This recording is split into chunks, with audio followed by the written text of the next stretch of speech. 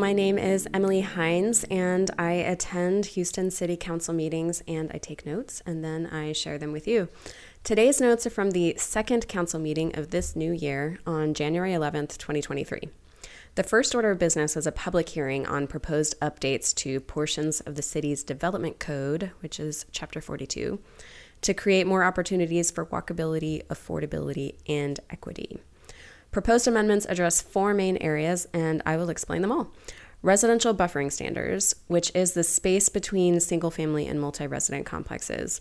Garage screening and lighting standards, which is to prevent car headlights and garage lighting from bothering residential lots next door.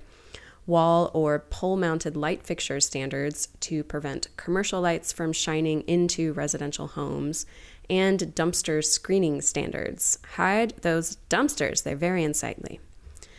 3 speakers commented after the presentation. They were all involved with this code update process, and they were all in favor. Councilmember Pollard wants to make sure the rules are flexible because one size doesn't fit all.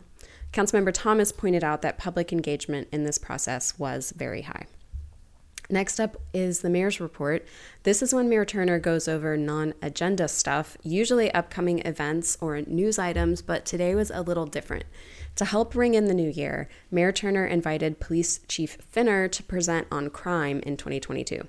Chief Finner began by praising the 34 cadet classes over the past 7 years, which is Mayor Turner's tenure, which produced 2,020 new officers. He thanked council for approving a $10,000 signing bonus for cadets. He praised HPD's competitive pay, and he emphasized the importance of officer wellness. Chief Finner said there is always still work to be done, but violent crime numbers in Houston are trending down. Then Assistant Chief Martin took over to go over some numbers in detail. Nonviolent crime is driving most of Houston's crime increase. Most of the violent crime categories are down. Much of the theft in Houston is of items from cars. Chief Martin implored people not to leave things in their cars, especially guns, and plugged the Lock It Up Safe program. Theft of vehicle parts, like catalytic converters, is also still a really big problem. In every district, overall violent crime is down.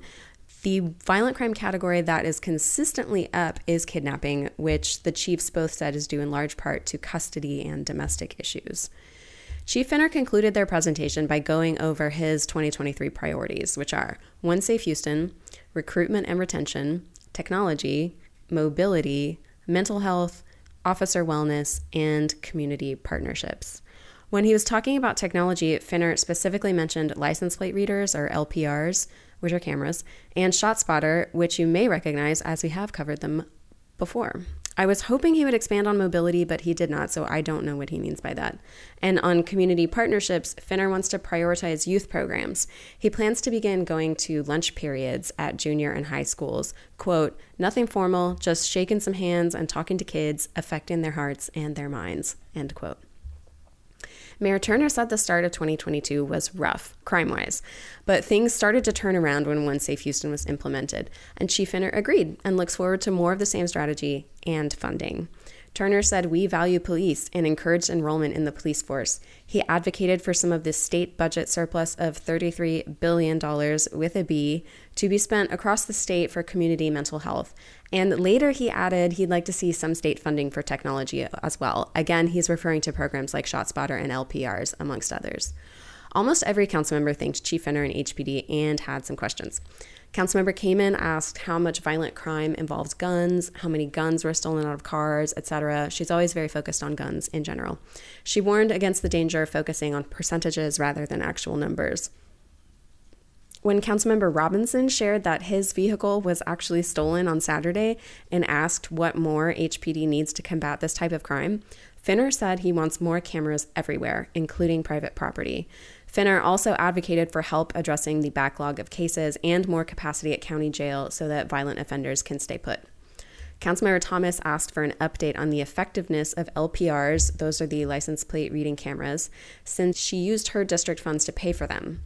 Chief Finner again advocated for more cameras everywhere and said, you will see a safer city. Thomas pointed to today's agenda item 13, which is $324,000 for a domestic violence program, and said it was a really small number and shows where our priorities are. Councilmember Cisneros was the only councilmember to even vaguely reference that the best way to prevent crime is to make sure people have what they need to be successful. She emphasized supporting young people because that's where the most bang for your buck is.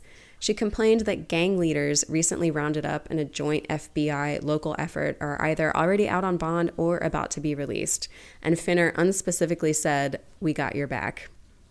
Councilmember Castex Tatum encouraged everyone to attend PIP meetings. PIP stands for Positive Interaction Program and aims to create a healthy relationship between citizens and police officers through monthly meetings.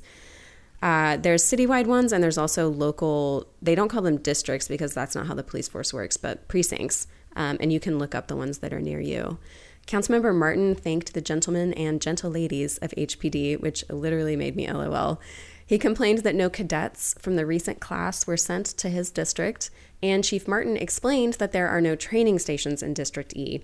Councilmember Peck made a similar complaint later on, even while noting that District A is one of the safest. Councilmember Plummer asked about crime stats for apartment complexes with and without the Blue Star designation. And the Blue Star multi-housing program requires apartment complexes to have specific lighting and some cameras and some fencing and other stuff, and also for management to attend an 8-hour class. She asked clarifying questions about how hate crimes are classified and whether these include crimes against the LGBTQ+ community, which they do. When she asked if the apartment complex strike force has been useful, Finner said it's very good at getting media involved, which puts apartment complex owners on notice. She also brought up the efficacy of CERTs and MCOTs, which Finner agreed are very effective and he noted also very expensive. I regrettably do not have time to elaborate on CERTs and MCOTs today, but I highly recommend looking them up and advocating for their funding. You can see some of our notes, especially during the budget process, on CERTs and MCOTs as well. Councilmember Gallegos compared the number of police officers Houston has, which is approximately 5,100 officers for 640 square miles, to the number of police officers Chicago has, which is about 11,000 officers for 235 square miles. Councilmember Jackson praised Chief Finner's emphasis on community partnerships, and she highlighted the Credible Messengers program as an example, which pairs a young person involved in the criminal justice system with a mentor who has had similar experience in the past. She also complained that convenience stores are crime hotspots. Councilmember Pollard plugged the Police Enlightenment and Collective Education, or PEACE program, which is a collab with the Houston Police Officers Union, and it offers optional classes on meditation, yoga, sound therapy, and mindfulness. He mentioned the District J Patrol and said it's popular, whatever that means. He asked for help combating prostitution along the Bissonnette corridor in Westwood, and he wants the police transparency dashboard to be kept up to date and suggested an engagement campaign to make sure people know about it. Councilmember Kamen said the next Public Safety and Homeland Security meeting on January 19th will include updates on the very same transparency dashboard and on the Cite and Release program. She praised HPD for reporting hate crimes to the FBI, even though the state of Texas does not require it. She also said we should advocate for Harris County court expansion to help with the backlog. Councilmember Gallegos asked Chief Martin how many guns were stolen out of cars in 2022, which is 4,140, and that just seems like a really big number to me. Gallegos suggested all of the media organizations present should include this number in their reporting, and I am not a media organization, but Gallegos, please take note. I am doing my part. Councilmember Thomas asked if there will be another gun buyback event, and Mayor Turner said yes, before March, but he didn't share any other details. Mayor Turner concluded this crime section of the meeting by bringing up illegal dumping, placing emphasis on perpetrators. He said if something is illegal, you shouldn't be doing it. Once again, taking no responsibility for all of the ways this city makes it difficult to get rid of our waste. This is becoming the thing I am most grumpy about. I might die on this hill. Turner thanked Chief Finner and said there was no doubt in his mind that Finner was the right person at the right time to tackle the crime wave in Houston. Turner said these have been challenging times, and he asked everyone never to forget those who paid the ultimate price. Now we get to move on to some welcome news. Item 11, which made Houston libraries fine-free. Item 11 approved an ordinance for the Houston Public Library to become a fine-free library. The library will no longer assess late fees for people who return their items after their due date. Here's a quote from the supporting doc. Historically, public libraries have assessed late fines to encourage library users to return library materials on time.